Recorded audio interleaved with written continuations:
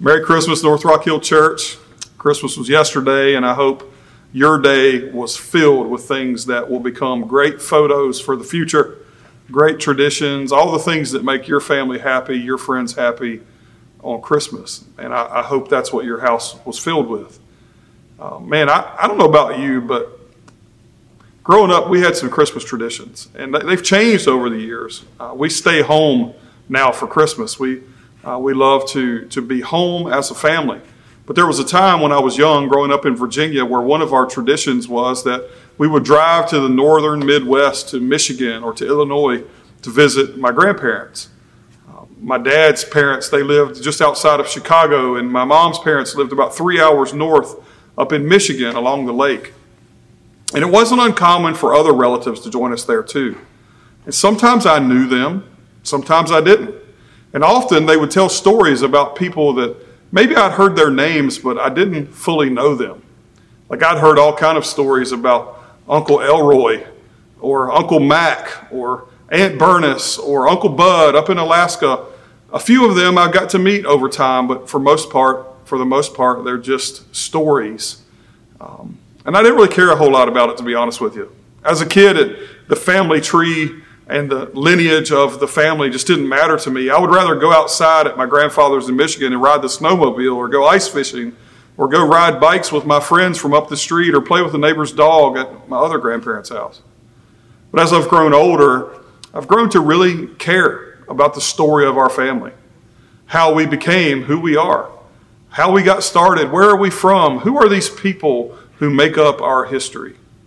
There becomes a time when someone in your family, it's usually someone's aunt. Have you ever noticed this? It's an aunt, however you pronounce it, that cares deeply about the family tree.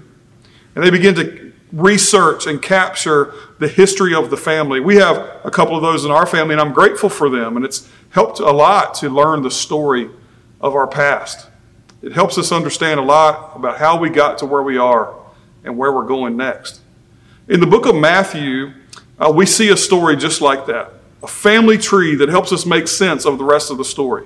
In Matthew chapter 1, that's where we're going to be today, we're going to see just this really detailed list of names. Many of them are hard to pronounce. Some of them sometimes we read that passage and we just tend to want to skip past it. Like, let's just get to the real stuff and get past all these names. But Matthew is a writer who was writing to a Jewish audience. He's one of the disciples. He's one of four guys who wrote what's now known as the Gospels. These 4 books of the Bible that are accounts of these men's experience with Jesus and what they saw of Jesus. Is kind of the record of Jesus' life. And so some of the stories are repetitive in the 4 Gospels, and some of them are unique to the perspective of the writer. And one of the things that's unique to Matthew is that his main purpose is to reveal to the Jewish audience he was writing to that Jesus really was the Messiah. He wanted to convince them of this truth, that their hope was in the Messiah. So it's fascinating to me that the way he starts his book, revealing Jesus as King, revealing Jesus as Savior, is through a list of names, a very detailed list of names going all the way back in history, all the way back to the book of Genesis. So his story starts with an account of the genealogy of Jesus. Interesting choice as a storyteller, I would say. It must mean something. A guy like Matthew didn't seem to do much that wasn't on purpose. And so this has to be a part of the story. It must give us some clues. And so I wonder, if we spend a little bit of time here, what would we learn about Christmas? What would we learn about Jesus? And so that's what I really want to do tonight. I want to see that by giving this family tree of Jesus a second glance, paying a little bit of attention, some of the story comes to light. In fact, to me, his name that we've been focusing on, Immanuel, God with us, it really comes to light. The power of that statement that God came down, that Immanuel, God with us, is the name of Jesus. Let's read it together. Look at Matthew chapter 1. I think what you're going to see is that in this list of names, Matthew helps make sure that we don't miss it, that Jesus is exactly who was promised, a Savior King, God in human form. Let's read it right now. Matthew chapter 1, verse 1. The book of the genealogy of Jesus Christ, the son of David, the son of Abraham. Abraham was the father of Isaac. Isaac, the father of Jacob. And Jacob, the father of Judah and his brothers. And Judah, the father of Perez and Zerah by Tamar. And Perez, the father of Hezron. And Hezron, the father of Ram. Ram, the father of Amminadab. And Amminadab, the father of Nahshon. Nahshon, the father of Salmon. And Salmon, the father of Boaz by Rahab. And Boaz, the father of Obed by Ruth. Obed, the father of Jesse. Jesse, the father of David, the king. David was the father of Solomon by the wife of Uriah. And Solomon, the father of Rehoboam. Rehoboam, the father of Abijah. Abijah, the father of Asaph. Asaph, the father of Jehoshaphat. Jehoshaphat, the father of Joram. Joram, the father of Uzziah. Uzziah, the father of Jotham. Jotham, the father of Ahaz. Ahaz, the father of Hezekiah. Hezekiah, the father of Manasseh. Manasseh, the father of Amos. And Amos, the father of Josiah. Josiah, the father of Jeconiah and his brothers at the time of the deportation to Babylon. And after the deportation to Babylon, Jeconiah was the father of Shealtiel. Shealtiel, the father of Zerubbabel. Zerubbabel, the father of Abiud. Abiud, the father of Eliakim. Eliakim, the father of Azar. Azar, the father of Zadok. Zadok, the father of Achim. Achim, the father of Eliud. Eliud, the father of Eleazar. Eleazar, the father of Matthan. Matthan, the father of Jacob. Jacob, the father of Joseph, the husband of Mary, of whom Jesus was born, who is called Christ. What a fascinating way to start an account of the story of Jesus. All the generations, verse 17, from Abraham to David were 14 generations. From David to the deportation to Babylon, 14 generations. From the deportation to Babylon to Christ, 14 generations. Matthew chose names from 14 generations at a time in 3 sets to tell us the story of how Jesus came to be. And that's a lot of names. And I hope I pronounced most of them correctly, but I think it's important to tie a bow on this Christmas season. You see what I did there, right? Tie a bow on it. Let's make sure we really understand what an amazing thing it was that Jesus, Immanuel, God with us, was born. There are 4 big truths that are made clear from this family history, and I want to make sure that we get these today. First is this. It's simply that Jesus is King. That's the theme of Matthew's book. He was revealing to us that Jesus is the promised King, the Messiah. Did you see how Matthew introduced him? It's fascinating. He introduced him as the son of David. One of King David's greatest desires in history had been that he would rebuild the temple of God in Jerusalem. But in 2 Samuel chapter 7, God responds to that desire of David by telling him it won't be you that builds it. It'll be your son, Solomon. And then he goes on to reassure David that he had an even greater legacy in mind for him. There would be his lineage, his kingship would continue for all time. There would be a great ruler that would be risen up to establish the lineage of David on the throne of the kingdom of God forever.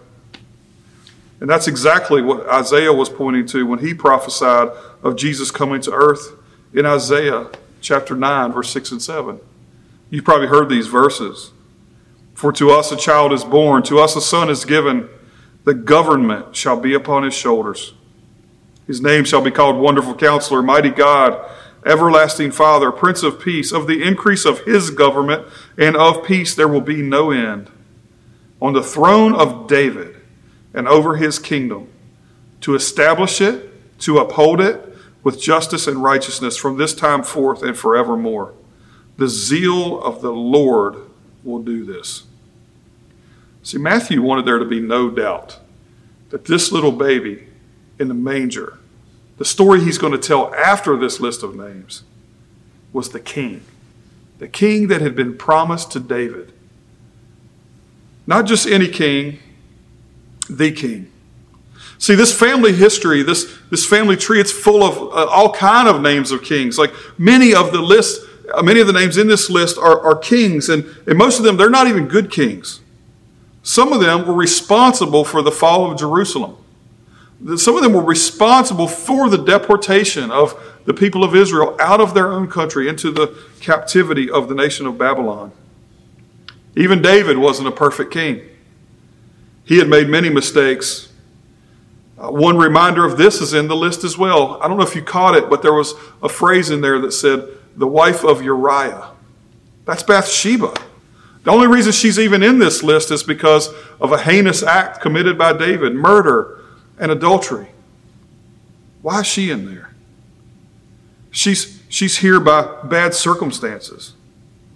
The kings, they're not even good kings. David, a flawed man. Why would Matthew go to such lengths to show us the flaws of people and the errors of history, the sins of man in this list?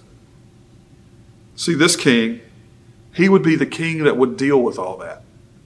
He'd be the king that Isaiah had pointed to, the one who would bring an increase of peace, not an increase of calamity. The one whose throne would extend forever. There'd be no more transitions, no more changeovers, not in this king's reign. Because Jesus isn't just king, he's also Savior.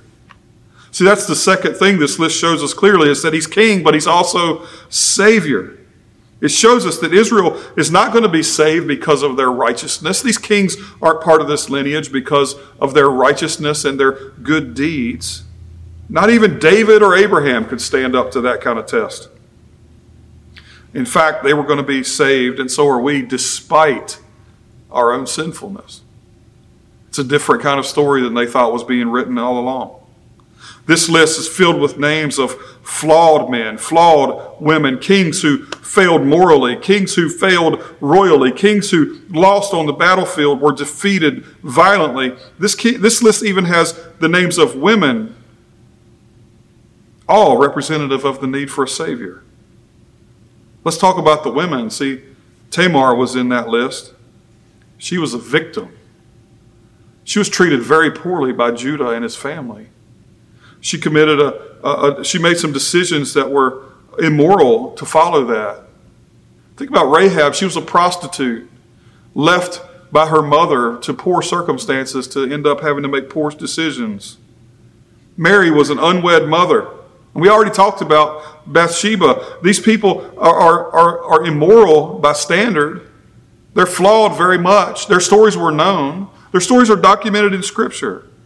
Some of them were even from Gentile nations. Ruth is in this list as well. Ruth was a good woman, but she was a Moabite. The Moabites were known for sexual promiscuity and were a people that were not even allowed in any Jewish assembly because they were considered unclean, unrighteous. Why are these names there? I think it's because salvation wasn't coming from righteousness. It wasn't coming from ethnicity. It wasn't coming from some nationalistic belonging. Instead, it would be for all people, Jews and Gentiles alike, despite the choices we have made and despite the things that others have done to us. In fact, that might be a very comforting thought for you this Christmas. See, sometimes families gather, sometimes friends gather, and it reminds us of things that have been done to us that weren't even our fault.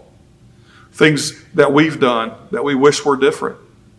And here we see that Christmas celebrates a salvation that comes to us from a kingly Savior that saves us in spite of those things.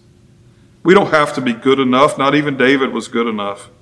We don't have to be enough. Abraham wasn't even enough. But look at this. This Jesus had come. Matthew's showing us in this lineage that he had come to fulfill the promise that one from the line of David would establish the throne of God forever.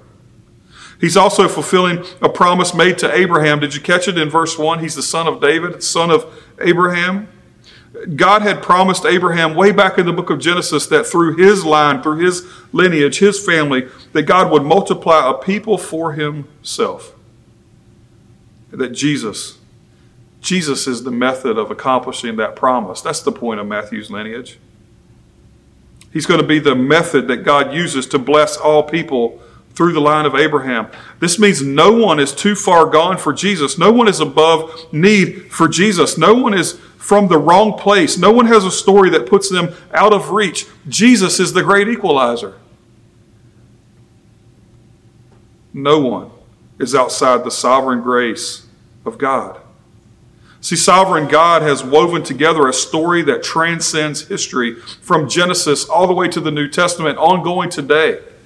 This lineage is still being built. This lineage has literally changed history. God has woven together a story that had this baby born just like Isaiah had said.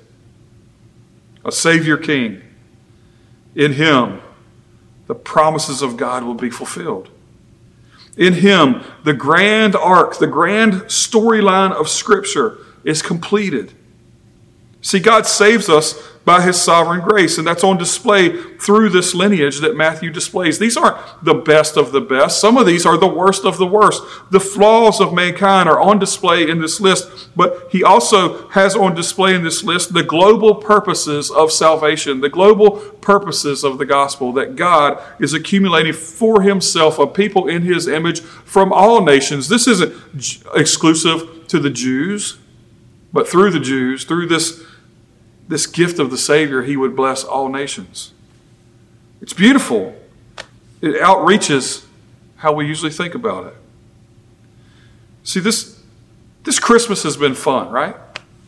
I mean, think about what happened yesterday. The last couple of days, the gifts are open. Leftovers are in the fridge. Some of you have family. You have so much family here, so many friends here, that you're having Christmas again today. Families are gathering, have gathered, are celebrating, have celebrated. But listen, that's not all there is. See, if you read forward through the rest of the book of Matthew, you find three distinct groups. It's not just about the families who gather, it's about how we respond to the story that we're supposedly celebrating. See, Jesus comes on the scene and immediately these groups begin to form. Over the course of his life, they only become more and more prevalent. There's the religious leaders that form, and their role is they deny Jesus all the way to the end. They deny, they try to entrap him, they reject him. There's a second group, they're the crowds, they're a little better. They follow, they celebrate Jesus, just as long as he gives them what they want, as long as he keeps them entertained. But ultimately, they'll walk away from him too. Then there's this third group. It's a small group of disciples who truly follow him. They continually are moving towards him. Throughout the story, you see that in moving towards him, they're being changed by him. Ultimately, they're living on mission with him. Ultimately, he leaves the mission with them as he ascends into heaven. And as we finish up this Christmas season and we head into New Year, we begin to change gears and start doing some assessment. What needs to be different next year than this year? As we move from celebration to restarting the calendar, I wonder, which group will we be? Like, what if this Christmas we really leaned into the truth of Jesus and what that baby meant, and we just decided, what group are we going to be in? Will we blatantly reject him like the leaders?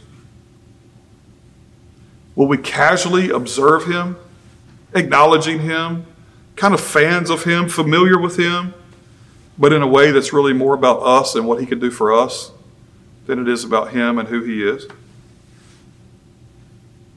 Will we continue to be merely associated with Jesus, doing some good things around good people on good days of the week, doing a little bit better than we used to, but not really giving him our lives? I don't think that's the Jesus that's worthy of being celebrated, is it? What if this year, this time, we finally decide that our lives will be marked by moving toward him like those disciples did? That we look less like the bigger groups who rejected or walked away and looked more like the small group who stuck it out and stayed with him?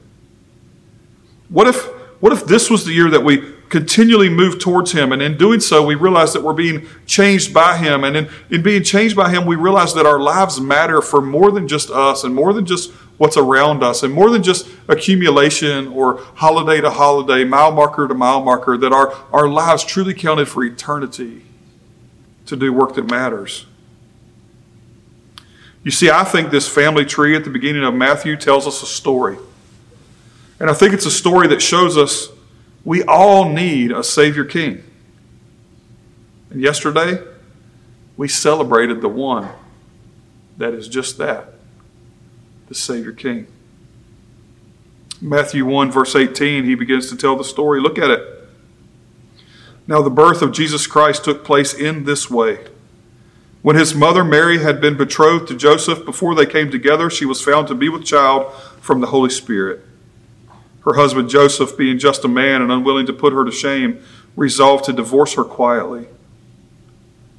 But as he considered these things, behold, an angel of the Lord appeared to him in a dream, saying, Joseph, son of David, do not fear to take Mary as your wife, for that which was conceived in her is from the Holy Spirit. She will bear a son, and you shall call his name Jesus, for he will save his people from their sins. All this took place to fulfill what the Lord had spoken by the prophet. Behold, the virgin shall conceive and bear a son, and they shall call his name Immanuel, which means God with us. That's the story. The history, the point of Scripture, all of it pointing to Jesus. And he came down with us to give us a visible representation of what it looks like to see him, to know him, to follow him. And Matthew is making sure that we don't miss. He's King. He's Savior. He's here. And guess what? He's coming back. Would you pray with me? Heavenly Father, I pray that this Christmas season would not have been merely another tradition, not just a story or a dinner. I pray that this Christmas season, the power of your name, Immanuel, God with us, would resonate in our hearts, that you would draw us to greater belief and greater conviction and greater commitment to follow you as King. Father, give us a compulsion to move toward Jesus. Change us, and may we take up your mission as our own. God, may the story of Christmas draw someone watching to confess their need for you, that they may follow you too. It's in your name we pray. Amen. Merry Christmas, North Rock Hill, and Happy New Year.